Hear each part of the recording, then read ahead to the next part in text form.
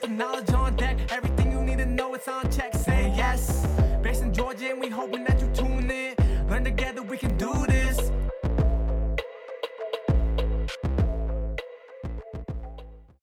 Hello, everyone, and welcome to the Cozy Bear Farms Podcast. I'm your host, Dejan Yerby, and I'm coming to you straight out of Athens, Georgia. Hope everybody had a great weekend. But today, on this episode, we're going to be talking about soil blocks. And the reason we're talking about soil blocks is because I got a bunch of questions asking, what are soil blocks? How can I use them? Where can I get them? And all this other stuff. So let's dive straight into it. So the first question is, what are soil blocks? So soil blocks, the method is actually called soil blocking, in which you take soil and compress it into like this cube-like shape with a hole at the top.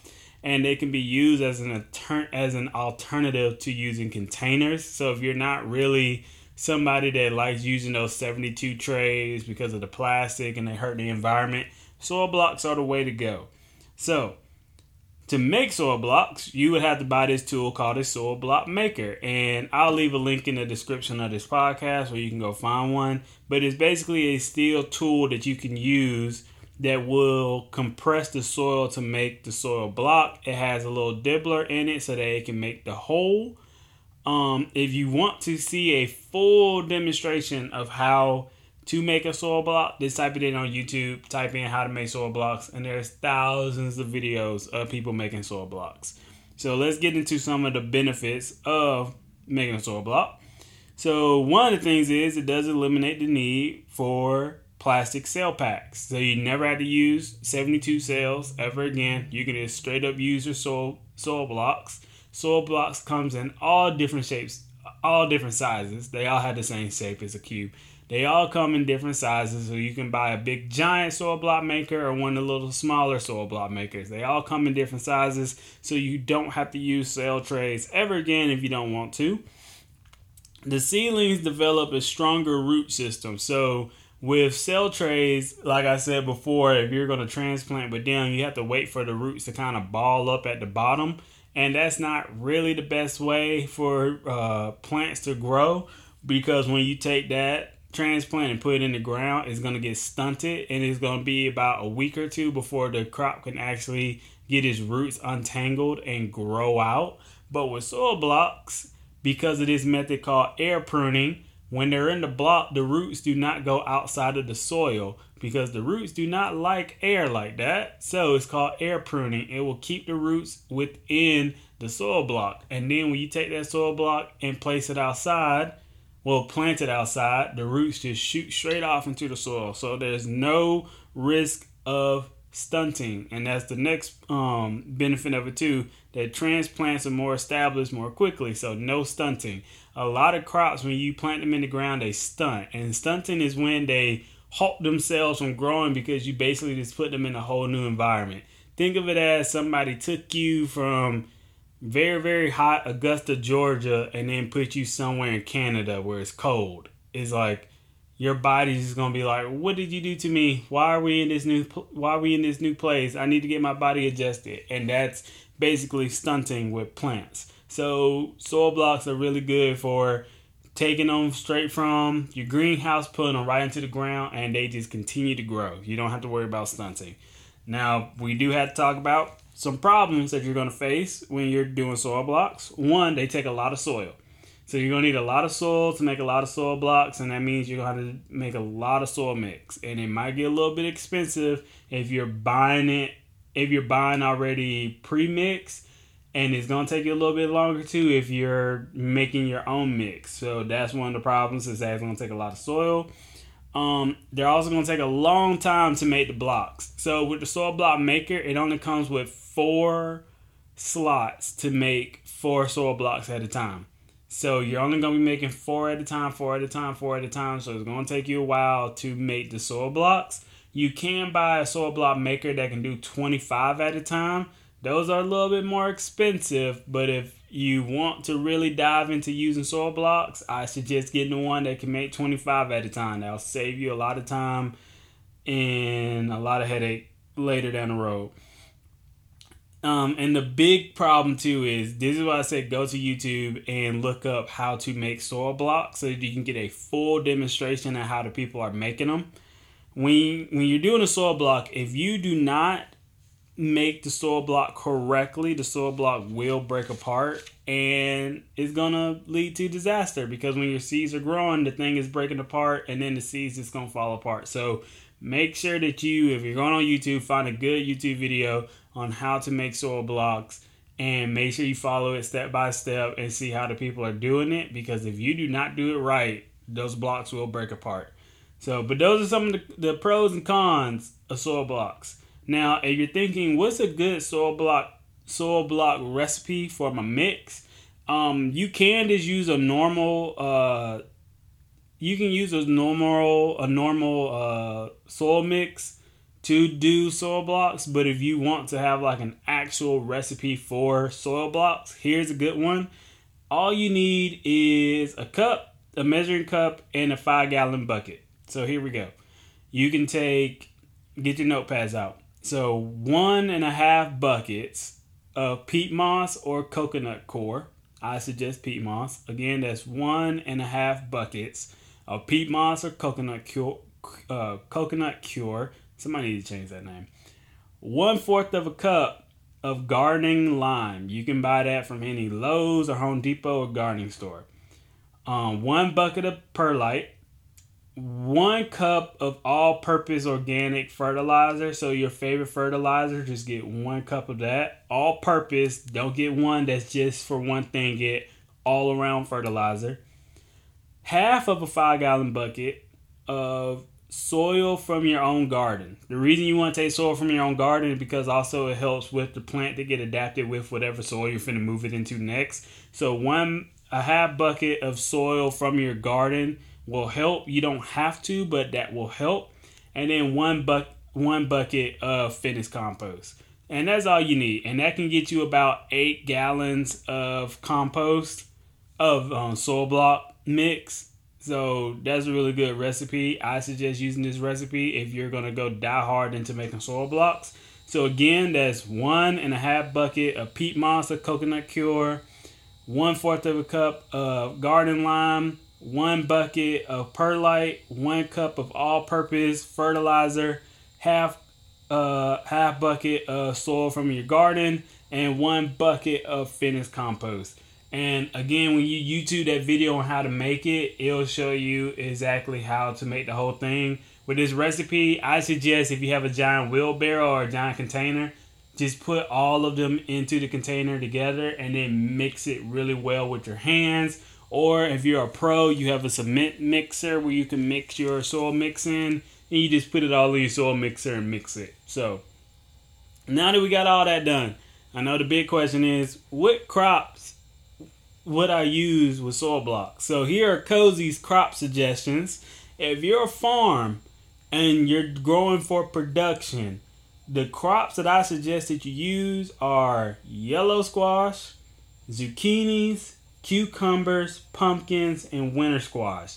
That's if you're a farm and you're doing it for production. Those are the ones that I would use soil blocks for, and that's strictly for farmers. Now, if you're gardeners and you're doing this at your house, those crops, use those. And also I would use it for okra, corn, bush beans, pole beans, and peas. Those are my suggestions for the gardeners, along with the stuff that I said to use for the farmers. Because if you're a gardener, you just have a smaller spot. You're not really growing for production. You're just growing for yourself. If you're a farmer, I do not suggest using soil blocks with bush beans or pole beans, because you're trying to grow for production and you don't want to waste your time making a bunch of soil blocks for some beans. You would much rather use a bunch of soil blocks for the yellow squash, zucchinis, cucumbers, pumpkins, and winter squash, because if you plant those, they're further spaced out and they're going to grow out. With the bush beans, you need to plant a lot together. So I suggest, to save your time, if you're a farmer, just stick to 1, 2, 3, 4, 5, 6. Those 6. So again, for the farmers, I would just say the yellow squash, the zucchini, the cucumbers, the pumpkins, and the winter squash.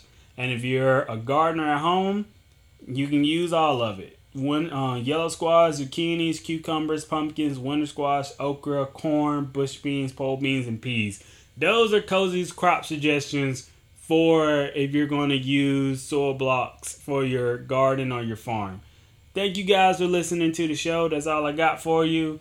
Online farm stand is now open. Go to cozybearmarketgarden.com. You can find me this Saturday at... Oh, wait a second.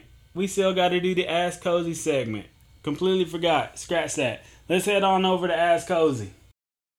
This episode of the podcast is brought to you by Paper Boutique. Being part of someone's special day is getting to be part of making lasting memories. At the Paper Boutique, inspiration and passion comes from the stories and personalities of their clients. Whether it's a business party celebrating a milestone, a baby shower for someone who has waited her whole life to be called mommy, or even high school sweethearts who knew that they would be together forever, the Paper Boutique create custom invitations for any and every type of special event, including holiday parties, wedding invitations, baby announcements, and save the dates. Please visit their online store at gtrbusinesssystems.com/paperboutique or follow the link in the description below. Again, that is gtrbusinesssystems.com/thepaperboutique or follow the link in the descriptions below. This episode of the podcast is brought to you by Heartsong Herbs. Heartsong Herbs is a farm and apothecary based in Athens, Georgia. They are proudly part of a growing movement of regenerative agriculture farming that prioritizes soil health to grow beyond organic. Founder Dana Nevins produces herbal tinctures and beauty care products with the vigor and potency of plants found as they grow in the wild right outside of her door. This high-quality herbal medicine is available in 2-ounce formulas that aid in everything from immune support to anxiety relief. Find Heartsong Herbs at various Athens retailers or online at www.heartsongherbs.com. That is www.heartsongherbs.com. All right, guys, my bad. We got to do Ask Cozy. I know you guys are looking forward to these questions. I completely apologize for forgetting about Ask Cozy. So the first question from Ask Cozy is, are microgreens a good farmer's market seller? Yes, they are.